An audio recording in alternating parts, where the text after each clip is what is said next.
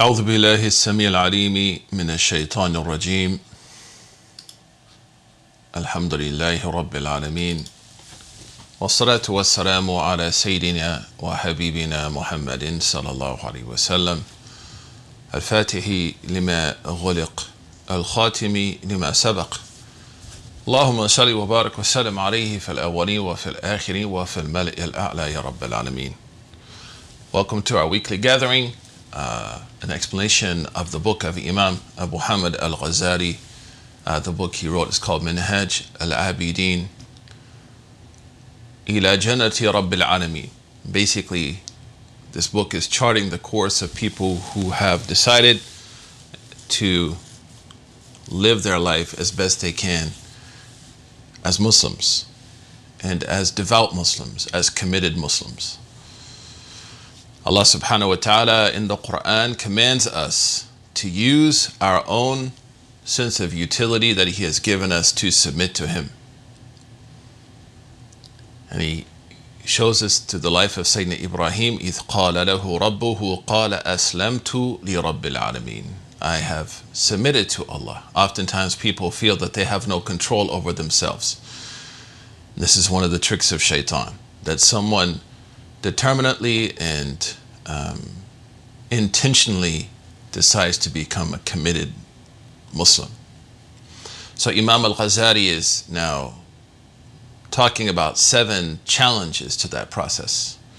And we went through the first challenge was knowledge. We spent quite a bit of time unpacking it, and now we've reached the second obstacle or hurdle, and that's the hurdle of repentance. And we begin discussing, alhamdulillah, how that looks. And he defines repentance in a very important way, and I thought I would repeat it for everyone here. Those of you taking notes, super appreciated. May Allah bless you. فقال الشيخ نفعنا الله تعالى بعلمه في دارين آمين. قال إنه ترك اختيار ذنب. So he says the first definition or description of tawbah is that a person chooses to leave sin. Ikhtiyar means that a person chooses to leave sin. When people tell me I have no control over not sinning, I tell them do the opposite. Choose the opposite. Like try, struggle, right? So the Shaykh, he says, إِنَّهُ تَرْكُ اخْتِيَارِ ذَنْبٍ. That repentance in its essence is the choice to leave sin. And there's a reason that he also mentions this, and this is really, really profound, because Imam Abu Hamid al-Ghazali is a legal scholar. So at times he's going to write in a very legal way. And that means that what if there's not ikhtiyar? For example, what if someone is forced to sin? What if someone is forced to sin? Muqahhar. Not the one who has ikhtiyar, but the one who's forced. So then if we take his definition, we understand then someone that's being forced into evil is therefore not a sinner. An example of that is recently a woman contacted me who said that her family will not allow her to wear hijab, and she was worried that she's sinning. And I've now set up, an arrangement to speak to her family, but to the point where she felt they may physically harm her. And that's why we have to be very careful with people that we talk to and we give da'wah to, and the messages that we put online. You don't necessarily know if people are being forced into situations that are beyond their control. The convert who can't necessarily observe all of the aspects of Islam because of their family situation or their financial situation, bidun ikhtiyarihim, without his or her choice, then that is not a sin. So that's why the Imam, he uses this word. He's very, very delicate and precise in his language to show that people who are compulsed to do evil. I remember in the 90s, I met a Muslim who came from overseas who was forced to eat pork by non-Muslims, subhanallah, in like a war. You know, and felt like, subhanAllah, very guilty about that. But that's without his or her ikhtiyar. So the first is that a person is choosing to do evil through their own utility. So oftentimes you may be listening to me now, and you may be in a certain set of social optics or optics within your family, or financial optics or challenges to whatever you're trying to do that may impact you. So you have to ask yourself, like, if I'm being forced because of these situations and I'm not able to get out of them immediately, Allah subhanahu wa ta'ala is Kareem, Ra'ufur Rahim, alhamdulillah. That's why the Prophet sallallahu alaihi wasallam, he said, Rufi'a an ummati an-nisyan. Forgetfulness was removed from my ummah. وَمَا اسْتُكْرِهُ عَلَيْهِ, in what they were forced to do.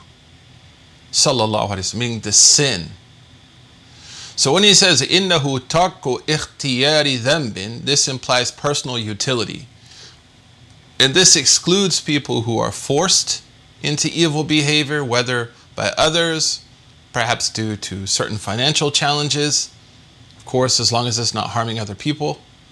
And also for someone who's forgetful, nasi. Sometimes people forget. Like sometimes people forget to pray. وَاذْكُرْ رَبَّكَ إِذَا نَسِيتْ وَعَلَيْكُمْ السَّلَامُ رَحْمَةُ اللَّهِ إِذَا. So here we see something like really beautiful. We see ministry in the words of Al-Ghazali. Like there's a lot of investment in the maturity of his language, man. إِنَّهُ تَرْكُ إِخْتِيَارِ ذَنْبٍ. So who's excluded from this? Someone who's forced due to a set of circumstances that they may not be able to change. Someone who forgets, mashallah. And someone also who doesn't know. Someone who doesn't know. Al-jahru laysa ka'alim. And we have a beautiful axiom in Islamic law, al-udhratu bil-jahl. That people are forgiven who don't seriously know. Those followers of Sayyidina Musa, when they escaped Egypt, they still were suffering from Stockholm Syndrome. They loved their masters. So they said to him, اجعل لنا إلها كما لهم آلهة. Can you make an idol for us? Even though they were Muslims, they were followers at that time of Sayyidina Musa, they still had Stockholm Syndrome. They had psychological trauma. There were a lot of challenges that they were dealing with. When they said to him, اجعل لنا إلها كما لهم آلهة, make an idol for us, did he say, you're kuffar, you're out of Islam, your aqidah is wrong? He said, إنكم قوم تجهلون, you're ignorant people. So we have a famous axiom, العذر بالجهل. He didn't call them kuffar. He called them ignorant. So Sayyidina Imam, when he says, Rahimahullah Al-Ghazali, when he defines repentance, he says, إِنَّهُ تَرْكُ إِخْتِيَارِ ذَنْبٍ. Alaykum salam rahmatullah, Zishan. It is to leave the choice of sin. And he puts the onus in our hands. سَبَقَ مِثْلُهُ عَنْهُ. This is the second part of the definition. You can see it here. Is that the person had fallen into that sin before.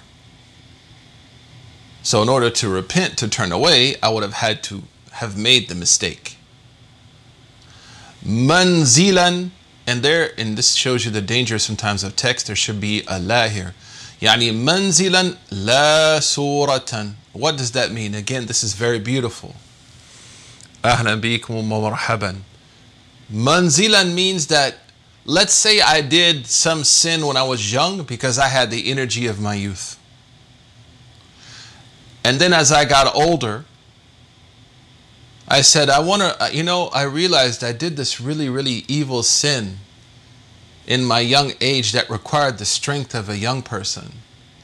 I can't do it now, but could I still repent for it even though now I don't have the ikhtiyar, I don't have the ability to do it? So out of the rahmah of Allah subhanahu wa ta'ala, any repentance for any evil in that state is going to be a means to remove the evil I did say when I was young. Subhanallah. So he says, manzilatan or manzilan la suratan, meaning al-ma'asi huwa al-ma'asi. So when I'm older, if I say, subhanallah, when I was young, maybe I stole something or whatever, right? I had the legs to run. Now I'm old, I can't run anymore. Or maybe I used to use my eyes and, jump online and steal stuff from, whatever, right? Now I can't see. At that moment, inshallah, if I sincerely repent to Allah subhanahu wa ta'ala, manzilan la suratan means that I have the intention that if I could stop, I would have stopped. And that whatever I repent for is sufficient, alhamdulillah. It doesn't have to be the exact same sin. Ta'zeeman lillahi ta'ala. This is the fourth condition, that my repentance is for Allah. Not for fame, not for people to say, oh, he's good now. Like Pac said, you're Muslim now, no more dope game. None of that, right? It's for Allah. وَحَذَرًا مِّن سَخَطِهِ, in the fifth condition, to flee from the anger of Allah. So, Sayyidina Imam Al-Ghazali, how does he define repentance? It's actually very important. Is that a person uses their own choice to leave the sin which they have previously committed, in degree, not in like the actual so let's say, as I said later on, I'm not doing that sin anymore, but the other sins I'm doing, if I repent for them and also I mention that sin, that's manzilan la suratan. Ta'zeeman lillahi ta'ala, sincerely for Allah, wa hadaran min sakhatihi, and fleeing and protecting myself from the anger of Allah subhanahu wa ta'ala. Today, what we want to talk about, what he means by flee here is ma'nawi. It could be physically, we'll talk about it in the future, but what he means here is that internally I distance myself from choosing that evil. And then I translate that into physically then divorcing myself from that evil over time. Wa alaikum salam rahmatullah. What we want to talk about now, alhamdulillah, are what he calls muqaddimat at-tawbah. So we talked about the foundations of tawbah. And he says, فَهَذِهِ شَرَائِتُ تَوْبَتِي وَأَرْكَانُهَا. Right, these are the conditions and foundations of tawbah, the things that I just mentioned. فَإِذَا حَصَّلْتَ وَاسْتَكْمَلْتَ فَهِيَ تَوْبَةٌ حَقِيقِيَّةٌ صَادِقَةٌ. So if you're able to do that, he said, this is true repentance. Then he moves on, he says, وَأَمَّا مُقَدِّمَاتُ التَّوْبَةِ ثَلَاثٌ. What are the things that are going to be prerequisites, if you will, are going to cause repentance? What we could say are the triggers of repentance. What are those things that I need to prepare, that will be there, that are going to prepare me to be somebody who comes back to Allah subhanahu wa ta'ala and commits myself to a life of faith and devotion? And that's what we're going to talk about today. He says, إِحْدَاهَا ذِكْرُ غَايَةِ قُبْحِ الذُّنُوبِ. The first thing that you should think about is just to remember what this evil is going to lead to. Just think about the sin, right? And where those sins are going to lead in the larger scheme of things. So the first, he says, إِحْدَاهَا ذِكْرُ غَايَةِ قُبْحِ ذُنُوبِ. Think about the ugliness and the repugnance of the outcome of sin. In this life, of course, living a life of irresponsibility, and the next life. As an educator in the university system now for a number of, 4 years or so, I can say that most of the time when I see students fail to perform well, it's not because they lack intelligence, they lack discipline. They lack discipline. We've all seen incredibly talented people who have wasted their talent with their irresponsibility and lack of discipline. So the Shaykh is saying, just think about dhikru, think about where where sin is eventually going to take you, man. What's the ultimate outcome of sin? Is something repugnant. وثانية ذكر شدة عقوبة الله عز وجل وأليم سخطه وغضبه الذي لا طاقة لك به. Said the second thing that you should think about is the incredible punishment of Allah subhanahu wa ta'ala and the pain of His anger and wrath for which you know you do not have the ability to shoulder. Allahu Akbar. اللهم خفف لنا وسهل لنا الأمر يا رب واهدينا يا رب العالمين. He says والثانية ذكر شدة عقوبة الله عز وجل وأليم سخطه وغضبه الذي لا طاقة لك به. Third thing he says that you should think about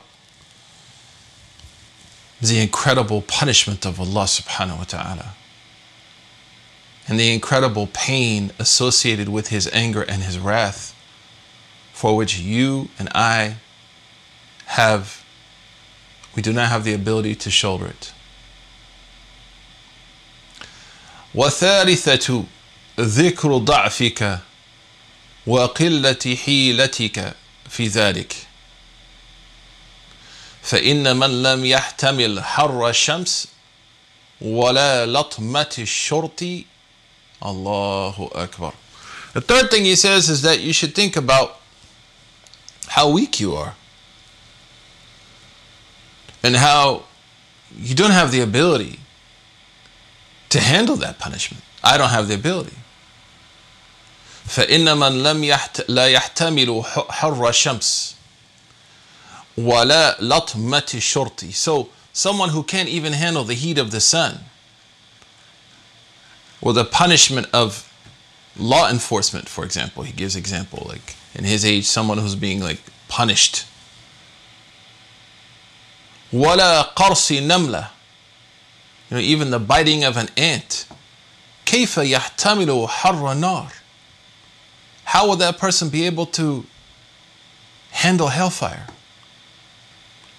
Point he's getting at is somebody can't handle basic and also serious forms of uncomfortability in this dunya. How on earth would they imagine that they could handle it in the hereafter? Allah says, قُلْ نَارُ جَهَنَّمْ أَشَدُّ حَرًّا. Say to them that the fire of hell is greater. وَضَرَبَ مَقَامِعَ الزَّبَانِيَةِ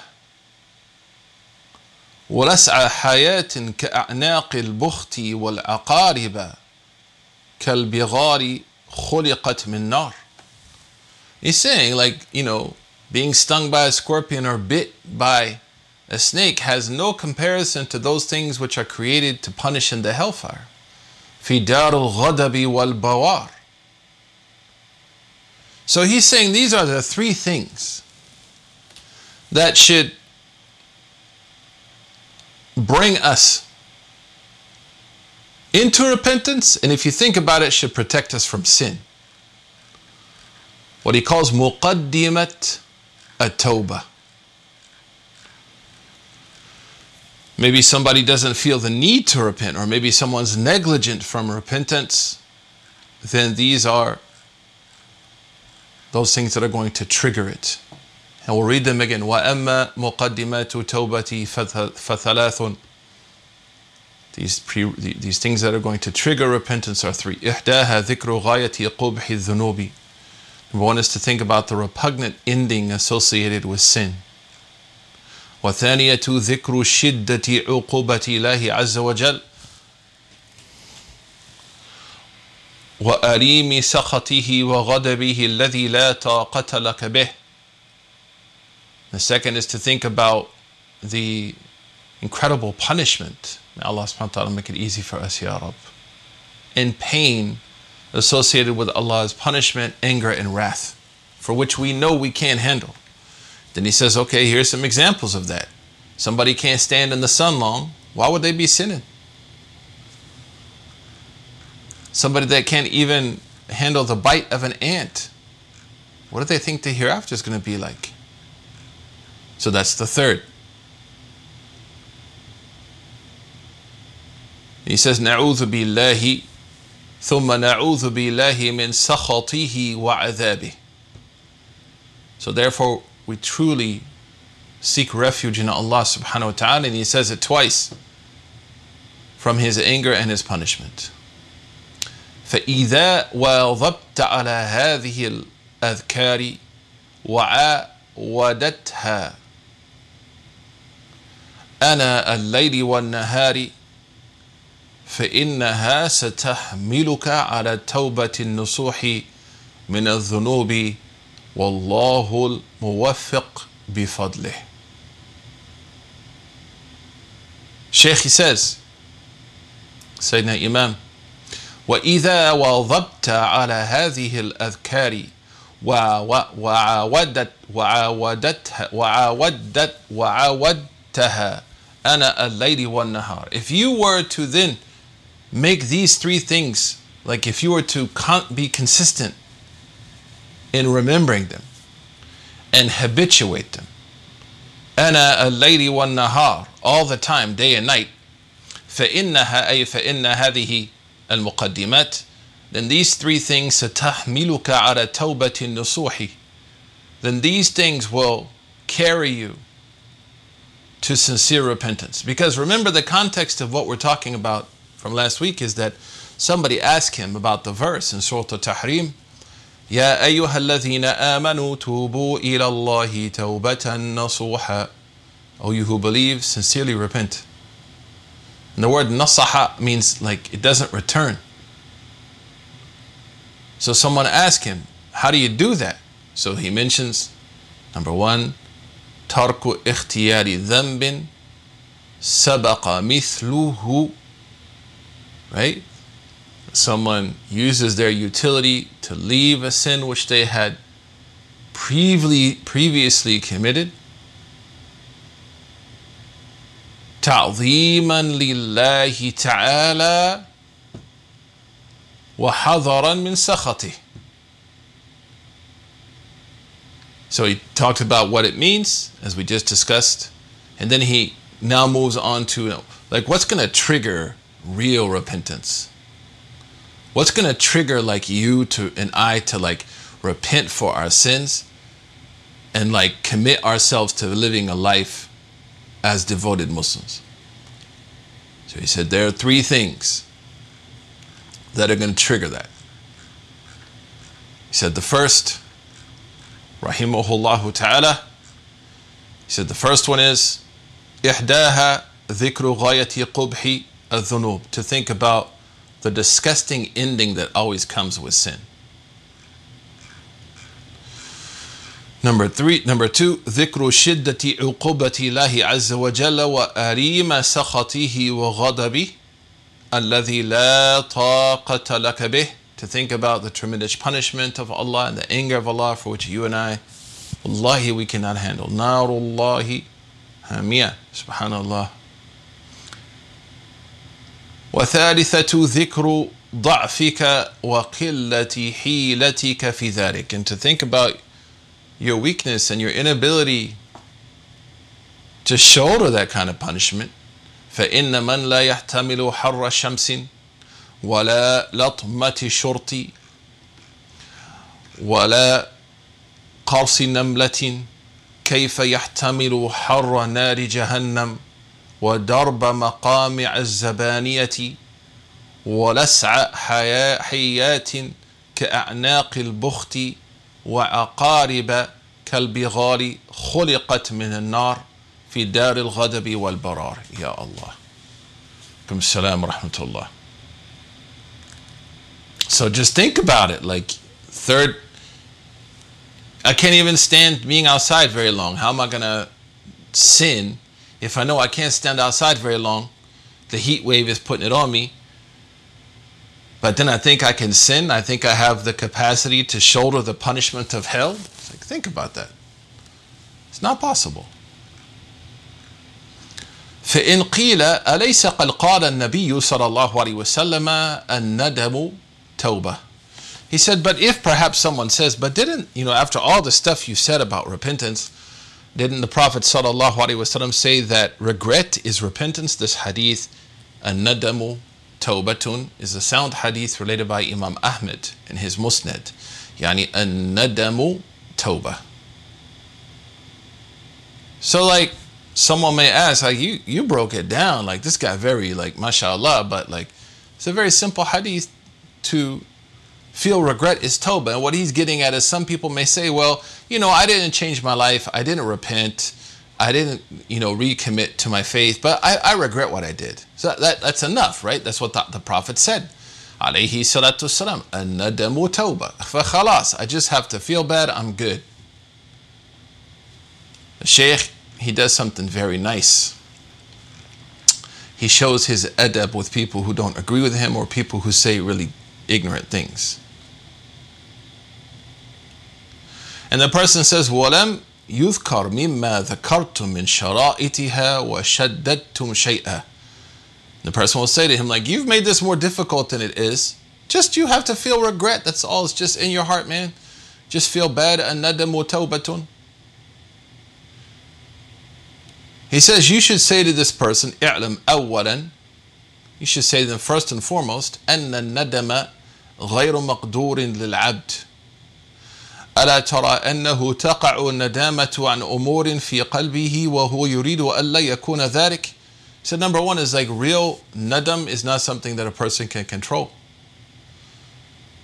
And he says, for example, people regret things which actually aren't even good for them. Or at times they feel nadama about something that they don't want to feel that way about. Or they feel regret about something, but at the same time, they don't want to repent for it. So someone may feel regret, but they don't make tawbah. وَتَوْبَةُ مَقْدُورَةُ لِلْعَبْدِ مَأْمُورٌ بِهَا. But tawbah is something that you have control over. Turning back to Allah subhanahu wa ta'ala is something that you can do. And he touches on something very important, man. This is a foundational principle in usul. That generally we say emotions are not something which fall under taklif. Because it's impossible to control our emotions. Subhanallah. What we are held accountable for are how we act on those emotions.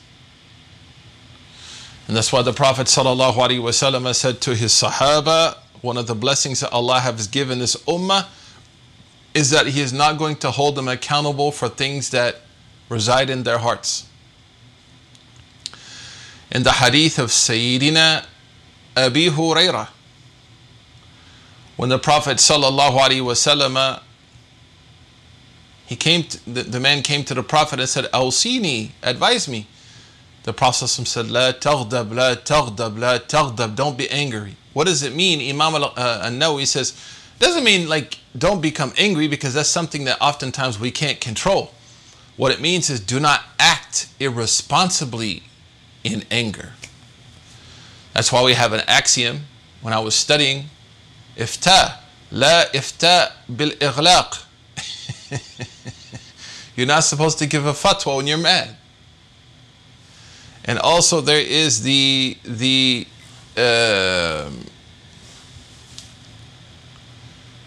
hadith of the Prophet sallallahu alaihi wasallam, la talaqa bil ighlaq, that we don't consider divorce when someone's angry. هذا لم يقع. Why? Because the emotions are hard to control. So what he's saying is a nadama, regret. People regret things that are bad. And sometimes people regret things and they still don't repent. So how can you say that you're going to take the literal meaning of this hadith, a tawbah to nadam? No. It has to be interpreted. It has to be interpreted. وَتَوْبَةُ مَقْدُورَةٌ لِلْعَبْدِ مَأْمُورٌ بِهَا. But repentance is something that people have the ability to do. And it's something that Allah has commanded us. And this is now touching on a second important axiom in Islamic law. التكليف بالمحال لا يجوز. فعلا. What does that mean? It is impossible for us to believe that Allah subhanahu wa ta'ala commanded us to do something we cannot do. هذا لا يمكن. Because Allah subhanahu wa ta'ala, ما جعل عليكم في الدين من حرج. He says in Surah Al-Hajj, I have not placed hardship on you in this religion. يريد الله أن يخفف عنكم. Allah has facilitated things for you. وخلق الإنسان ضعيفا. People are made weak. So when he says وَالتَّوْبَةُ مَقْدُورَةٌ لِلْعَبْدِ مَأْمُورٌ بِهَا, means that Allah has commanded you to do it, so you have the ability to do it. ثم إنا قد علمنا أنه لو ندم على الذنوب لما ذهب بذلك جاهه بين الناس أو ماله في النفقة فيها فإن ذلك لا يكون توبة بلا ريب. So like, let's say that somebody, they have some mistakes in front of people and they simply regret it, but they don't fix it, whether it's related to financial issues, whether it's related to relationships with others. That's not going to suffice until they fix what they've done. فعلمت بذلك أن في الخبر معنى لم تفهمه من ظاهره. And this actually happens a lot with Muslims now, because the lack of Arabic language and the lack of training. And so what he's saying is that from this you will understand that in this narration there is a meaning. The person who is saying, Tawbah is just repentance, all this other stuff, it's not in the hadith. He's saying that person has failed to understand the text correctly. They have gotten lost in the explicit nature of the text, not the implications or meaning of the text. Then he says, وهو أن الندم لتعظيم الله سبحانه وتعالى وخوف عقابه مما يبعث على التوبة النصوح. So he said that first, when we talk about regret with God, that means feeling a regret in the face of Allah's transcendence and the awesome nature of Allah, and fearing His punishment. مما يبعث على توبة النصوح. And this is what inspires someone to truly repent. فإن ذلك من صفات تائبين وحالهم. And that is really the state of people who repent. That they repent out of awe to Allah subhanahu wa ta'ala and fear of Allah subhanahu wa ta'ala. That's what we find. That's their state. فإنه إذا ذكر الأذكار الثلاثة التي هي مقدمات التوبة ندم وحملته الندامة على ترك اختيار الذنوب وتبقى ندامته في قلبه في المستقبل فتحمله على الابتهال والتضرع. He says something nice.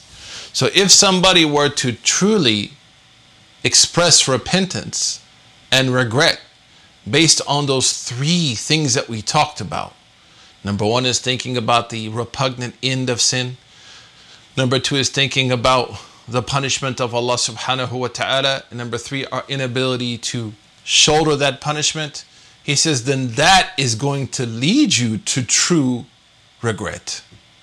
What the Prophet meant when he said, at-tawbatu nadam.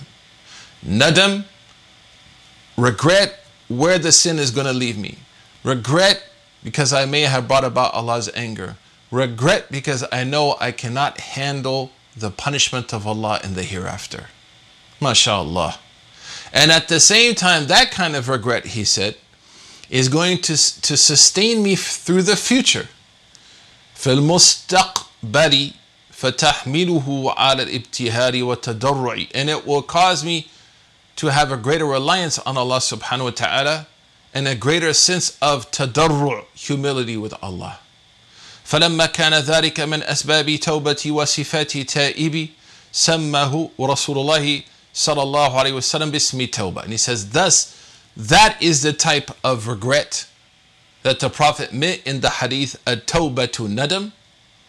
And because that type of regret contains all that I just talked about, that's why the Prophet said that regret is repentance. At-tawbatu, that repentance is regret. What he meant is this feeling of, I know there's a great irresponsibility attached to sin in this life and the next. The ending is not good. I know that I may have made myself eligible for tremendous, powerful punishment and the wrath of Allah Azza wa Jal. And number 3, I know that I cannot handle that punishment, so then I repent to Allah because I feel state of regret. MashaAllah. So let me step back again to make sure we all understand where we are. He was asked last week, how do you engage in true repentance? So he defined true repentance. We talked about it. ترك اختيار ذنب سبقه مثله. Right? Is that a person chooses to leave sin, which they had fallen into in the past, out of sincerity to Allah subhanahu wa ta'ala and fleeing His anger. Then he talked about the 3 things that are going to trigger repentance. The first was the repugnant ending of sin. Number 2 is the anger and punishment of Allah. And number 3 is that I know I cannot handle that punishment. I can't even sit out in the sun long without starting to burn. So how would I think I could handle the hellfire? And he said, and this is the meaning of, like a sense of regret. A tawbatu nadam. And what he's saying is, no one should interpret this hadith literally, that I do some really bad stuff and I'm like, well, I'm sorry I did it. That's enough. No. It should lead to change and commitments. And we all know this. Like if we're in relationships and people do something wrong and they're like, oh, I'm sorry, but they don't change. Are you going to accept that? Oh, I'm sorry. You're not going to accept it. Wa alaikum salam wa rahmatullahi wa barakatuh. You're not. So what he's saying is, don't think it just simply means you can just blow it off. فلما كان ذلك من أسباب توبتي وصفات تائب سمه ورسول الله صلى الله عليه وسلم باسم التوبة فافهم ذلك موفقا إن شاء الله تعالى. He says, so therefore understand what I just said very well. And may Allah subhanahu wa ta'ala give you tawfiq. فإن قلت, and if you were to say, كيف, how يمكن الإنسان أن يصبر بحيث لا يقع منه ذنب البتة من صغير أو كبير. And if you were to say, how is it possible that a person can be so resilient that they no longer fall into sin, whether the major or minor sins? كيف وأنبياء الله صلوات الله عليهم وسلامه صلوات الله عليهم وسلامه الذين هم أشرف خلق الله سبحانه وتعالى قد اختلف فيهم أهل العلم هل نالوا هذه الدرجة أم لا. How is it possible that I could live a life free of sin when theologians differ about the prophets? And I'm nowhere near the prophets. And they are the most honorable people. What he's getting at here is how people will use their relationship with prophets or the prophet they follow as an excuse to do bad. We see this a lot. I'm not Muhammad sallallahu alaihi wasallam. I remember growing up in the church, there were some stories about the prophets in the Bible. A'udhu billahi minash shaitanir rajim. If those stories happened, people would be put in prison for that now. They would be punished. It's impossible. And I remember my Sunday school teacher saying, you're about to hear something, it's absolutely inconceivable and unimaginable. And we learned it as kids. And I was saying to myself, well, if the prophets made these kind of mistakes, hey, I'm good. So Sayyidina Imam al-Ghazali says, no. Don't think that way. And he addresses this issue. He says, فَعْلَمْ أَنَّ هَذَا أَمْرٌ مُمْكِنٌ غَيْرُ مُسْتَحِيلٌ. That it's possible that you could live a life free of sin.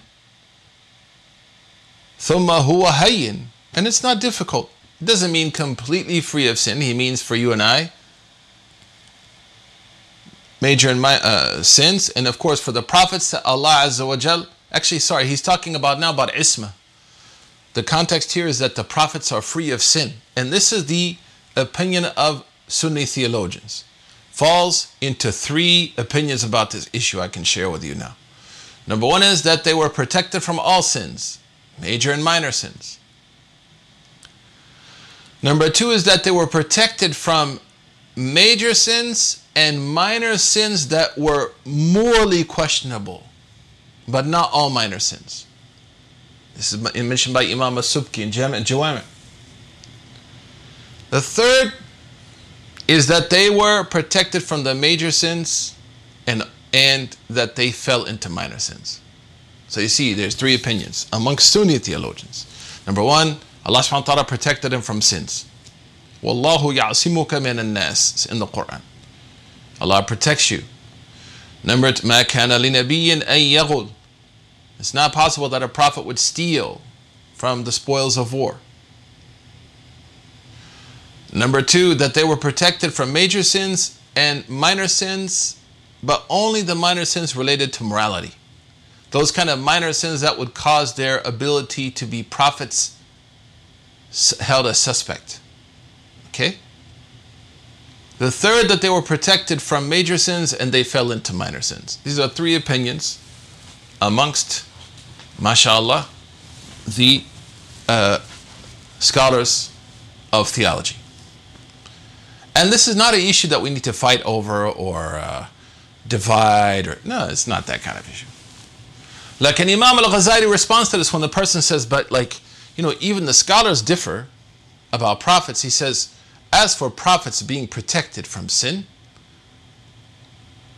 فَاعْلَمْ أَنَّ هَذَا أَمْرٌ مُمْكِنٌ أي ممكن الوجود.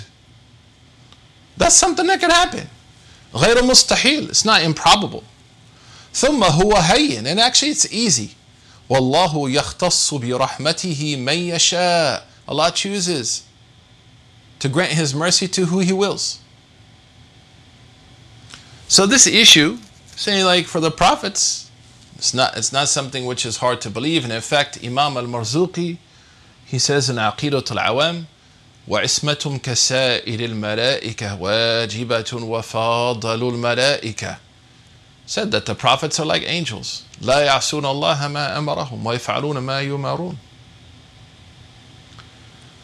ثم من شرط توبة أن لا يتعمد ذنبا فأما إن وقع منه بسهو أو خطأ فهو معفو عنه بفضل الله تعالى وهذا هين على من وفقه الله تعالى. نعم. And from the conditions of tawbah is that someone, when they're repenting, they don't intend to do the sin again. Like, it's different if you say, I'm weak or I'm struggling. No, I'm repenting, but I know we're about to get into it. So I'm like, I'm going to repent, but I know like an hour later, I'm going right back to what I was doing. La yata'ammad damban. You're not going to be determined in doing evil like that. فَأَمَّا إِنْ وَقَعَ مِنْهُ بِسَهْوٍ. However, if someone forgets أو خطأ or makes a mistake, فَهُوَ مَعْفُوٌ عَنْهُ بِفَضْلِ اللَّهِ تَعَالَى وَهَذَا هَيِّنٌ عَلَى مَنْ وَفَّقَهُ اللَّهُ تَعَالَى. And what he's saying more or less here, and I want to explain this better, is, that when I fall into sin, it's because there was a determined, like I had determination, intentionality. But if I fell into a sin because I forgot or I made a mistake, and we talked about this earlier, or if somebody forces me, then Allah is forgiving. فَمَنِ اضْطُرَّ غَيْرَ بَاغٍ وَلَا عَادٍ فَلَا إِثْمَ عَلَيْهِ. Like whoever is forced into sin, Allah is forgiving. So I have to then be determined not to return to the sin. So I fell into the sin. I jumped into it. I made this mistake, and now I've repented. But if I fell into sin because of forgetfulness or inadvertent error, فهو معفو عنه بفضل الله تعالى وهذا هين. And it's a very simple issue. He says, على من وفقه الله تعالى. فإن قلت, and this is where we're going to stop, إنما يمنعني من التوبة أني أعلم من نفسي أني أعود إلى ذنبي ولا أثبت على توبتي فلا فائدة في ذلك. This is something you hear a lot from people. And if you say, the only thing that has stopped me from repenting and dedicating my life to faith and devotion is أني, I know, أعلم, that indeed I will, من نفسي, from my core being, أني أعود إلى ذنب, I'm going to eventually go back to the sin. Subhanallah. So why repent, man? Like, if I know I'm going to go back to it, why should I repent? And I won't be able to maintain my repentance. So therefore there's no real benefit in repenting. Imam al-Ghazali says, فَاعْلَمْ أَنَّ هَذَا مِنْ غُرُورِ الشَّيْطَانِ وَمِنْ أَيْنَ لَكَ هَذَا الْعِلْمُ. Imam al-Ghazali said, this is from the tricks of shaitan. And where on earth did you get this knowledge? فَعَسَىٰ أَن تَمُوتَ تَائِبًا قَبْلَ أَن تَعُودَ إِلَى ذَنْبٍ. Allahu Akbar. Perhaps you're going to die. After you repent, perhaps you'll die before you had a chance to return to that sin. Right? You don't know. You don't know. So you repent. Alhamdulillah, you may die before you have a chance to return to the sin. And we're going to finish here insha'Allah ta'ala. وَأَمَّا الْخَوْفُ مِنَ الْعَوْدِ فَعَلَيْكَ الْعَزْمُ وَالصِّدْقُ فِي ذَلِكَ وَعَلَيْهِ الْإِتْمَامِ فَإِنَّ أَتَمَّ فَذَلِكَ الْمَقْصُودُ مِنْ فَضْلِهِ وَإِنْ لَمْ يَتِمْ فَقَدْ غُفِرَتْ ذُنُوبُكَ السَّالِفَةِ كُلِّهَا وَتَخَلَّصْتَ مِنْهَا وَطَهَّرْتَ وَلَيْسَ عَلَيْكَ إِلَّا هَذَا الذَّنْبَ الَّذِي أَحْدَثَتْهُ الْآنِ. Allahu Akbar. Then he says, also, as for fearing that you're going to return to the sin, فَعَلَيْكَ الْعَزْمُ وَالصِّدْقُ. Then be determined and be honest. وَفِي ذَلِكَ وَعَلَيْهِ الْإِتْمَامِ. And that's how you complete this process, this determination and this integrity and this honesty and your repentance. فإن أتم فذلك المقصود من فضله وإن لم يتم فقد غفرت ذنوبك السالفة. And he says, and so if you are able to do that and you never return back to the sin, this is from the fadl of Allah. And if in fact you do return to the sin, you know that the sins you did before have been forgiven. So you got one sin. And this is the opinion of the majority of theologians, that whoever repents, their sins are forgiven. Any Muslim who repents to Allah subhanahu wa ta'ala sincerely, their sins are forgiven. This is the opinion of the majority of theologians, alhamdulillah, and the strongest based on evidences. Inna Allaha yaghfiru dhunuba jami'a innahu huwa ghafur rahim.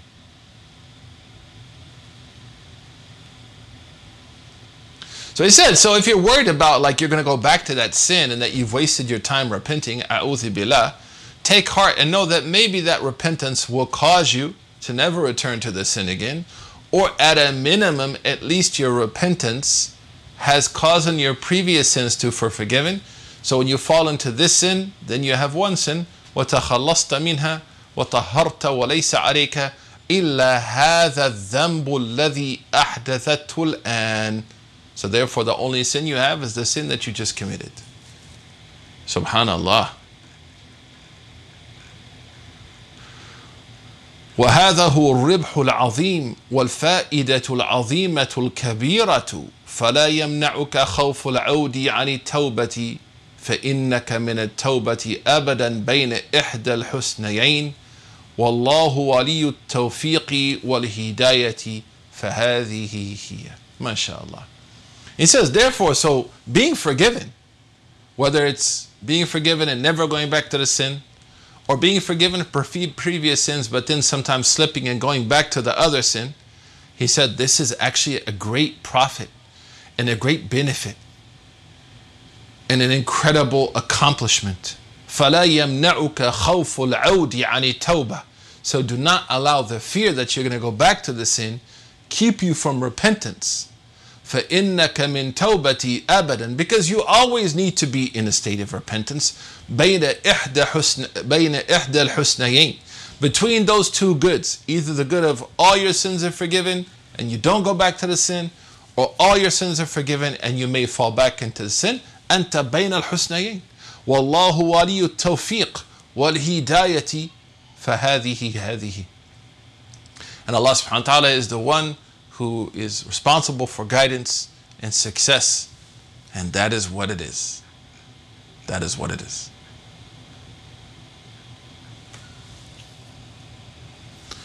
Now, we're just going to read this quickly, then we're going to stop so we can set it. Next week, we're not going to have class because it will be Eid.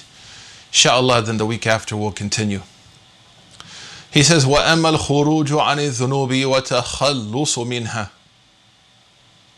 As we said earlier, the predominant opinion of Ahlul Sunnah is that if somebody repents, inshallah, they won't be punished. Alhamdulillah Rabbil Alameen. Alina, it's a great question. MashaAllah, we answered it earlier.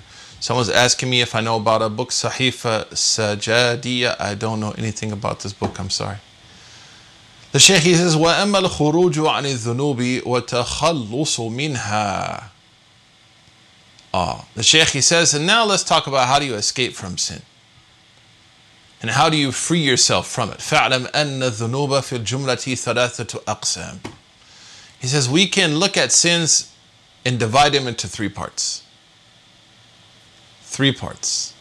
أحدها ترك واجبات الله سبحانه وتعالى عليك من صلاة أو صوم أو زكاة. The first is that someone has failed to perform an obligation that Allah has obligated upon them, like prayers, like fasting, like zakah. So the first sin is related to acts of devotion which are obligatory. Al-fard. أو كفارة أو غيرها فتقضي ما كانك منها. And then he says the way that you should make up for those sins is that you should make them up as best you can.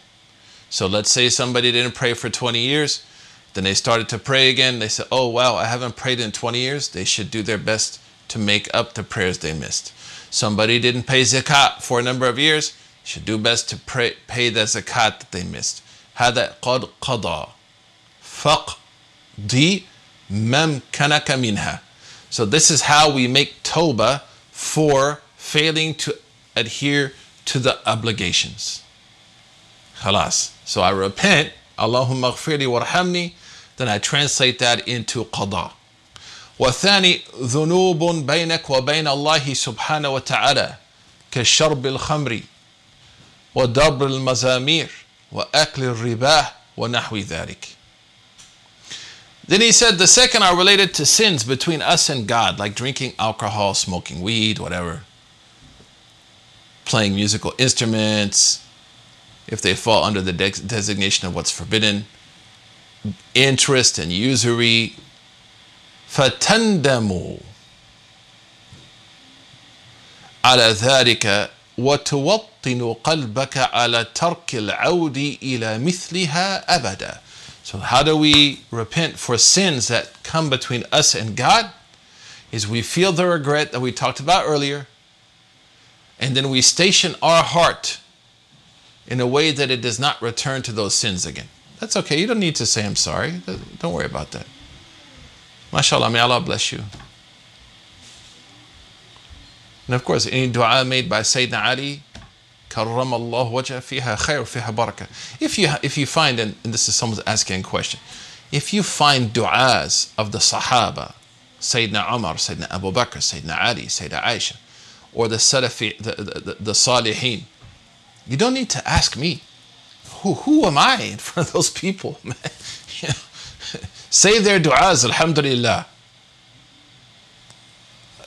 Who is Suhaib Webb in front of Sayyidina Ali? I'm not worth a piece of dust under the foot of Sayyidina Ali. So, like, we don't need to ask those kind of questions, right? We're not talking about the dua of the Jonas Brothers or the dua of, Taylor Swift. We're talking about the dua of Salihin awliya illah, la arifin billah. فخلاص يعني. So don't ask people. Can I? Yeah. Yes.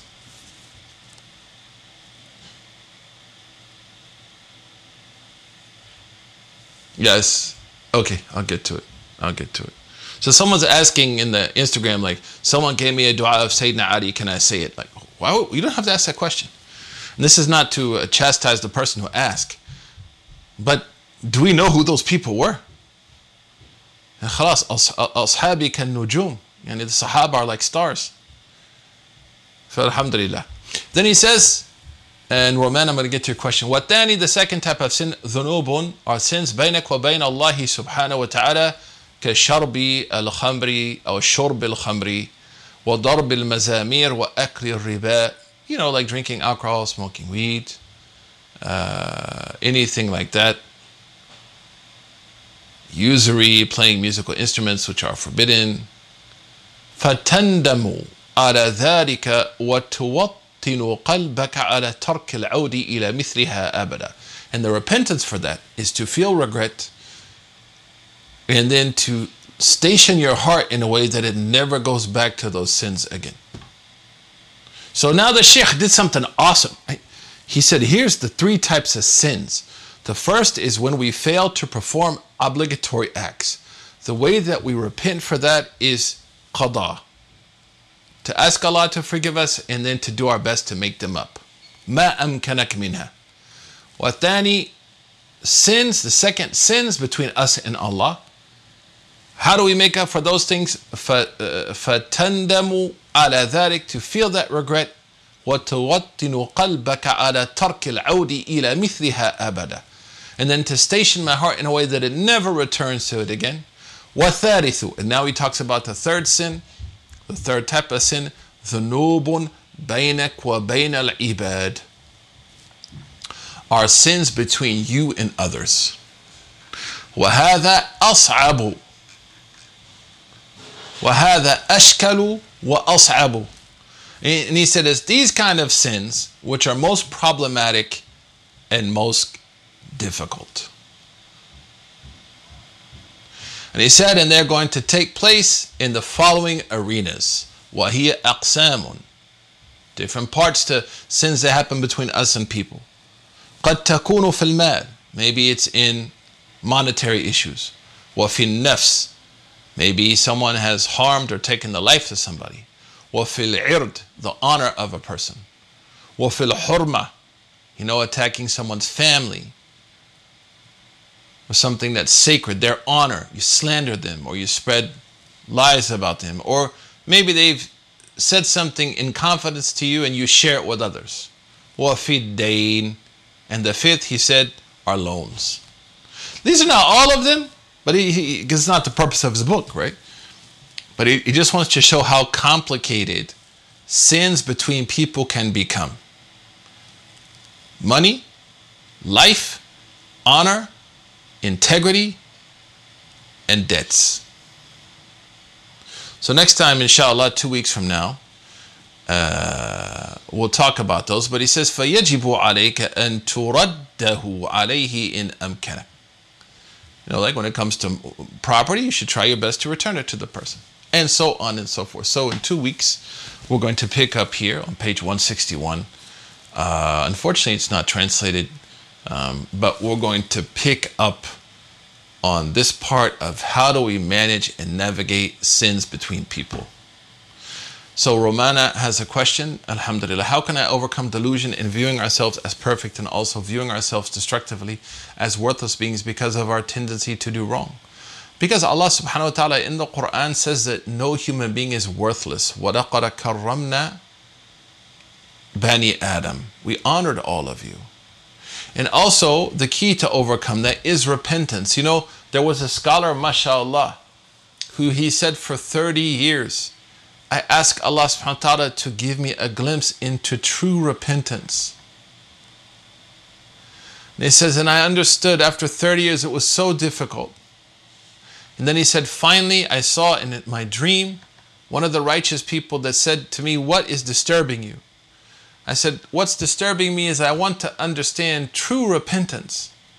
And the person said, if you want to understand true repentance, understand that repentance is going to cause Allah to love you. Repentance is intrinsically tied to the love of Allah. Inna Allaha yuhibbu tawwabin. Allah loves those who repent. So we should never allow the anguish of sin to destroy us to the point that we forget the promise of Allah to forgive us and that He loves those who repent to Him, subhanahu wa ta'ala, and to stay on the sunnah of the Prophet sallallahu alaihi wasallam. Any other questions, inshallah, and we'll pick up. And I think we'll finish the obstacle of Tawbah in the next 2 sessions, inshallah. And then we'll move on to the third obstacle from the book Minhaj al-Qasidin.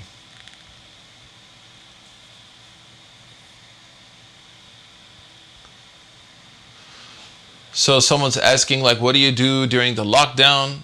You know, when you feel like, of course, you get cabin fever and start to, you know, get into fights and arguments with your families. I think these are questions maybe best asked of people who are trained in this science, you know, kind of family therapists and people. And I'm sure if you search online, I don't know, but I'm sure if you search online, you're going to find some amazing articles on YouTube and other places, people talking about how you kind of overcome the frustrations of the cabin fever. Cabin fever. Eid Mubarak as well. And we're going to give everyone early Eid, inshallah. Next week we won't have class, and then we will pick up our class again, inshallah ta'ala, in 2 weeks. And I will post this up, inshallah ta'ala, soon. Someone's asking, what is the best way to feel khushu during salah? There is an answer for this in my highlights. So if you go there, inshallah, you can find it there. Yusuf, barakallahu feekum. How do you read the Quran for a deceased person? Well, the way of the early Muslims was to read the Quran with the intention that the reward of the Quran will go to the deceased. And this is mentioned by people like Abdullah ibn Umar, sound isnad, and other Sahabi who requested people to recite the Quran over their graves. This is an issue which is differed over. We don't need to fight and split the ummah, but you intend that the khair goes to them, inshallah. Is there any benefit in reciting astaghfirullah even if you can't in the moment have sincerity? Absolutely, alhamdulillah. You never know, that istighfar may bring light to your heart, alhamdulillah, and bring you closer to Allah subhanahu wa ta'ala. Someone's saying, where are you from? I'm from Saudi. I'm from Obaidanistan. Obaidanistan. Inshallah, if they weren't Muslim, you can make the intention that Allah will use your Quran to relieve some of their difficulties in the hereafter. When we have questions that might be dumb or we aren't sure, who do we ask? You can ask me. There's no dumb question, mashallah. There's no such thing as a dumb question in general. I mean, there are sometimes dumb questions, but generally people's questions are coming from a very important place. So feel free to ask. Any questions from folks here at the ICNYU? Y'all so quiet. Y'all so shy and quiet. What's going on here? Where is the ICNYU folks? Tayyib, we ask Allah subhanahu wa ta'ala to bless you, to increase you, inshallah, to raise you. An early Eid Mubarak to everyone. نسأل الله سبحانه وتعالى أن يوفقنا وإياكم إن شاء الله وأن يبارك لنا إن شاء الله في هذا العيد ويتقبل منا أعمالنا الصالحة. Ask Allah to accept, inshallah, this blessed time from us and to increase us. And we know tomorrow night at the IC there's going to be an amazing program. So I encourage everyone to show up. Ahsan, again, thank you for taking notes. Barakallahu feekum. Wa sallallahu wa sallam ala Sayyidina Muhammad. Wassalamu alaikum wa rahmatullah.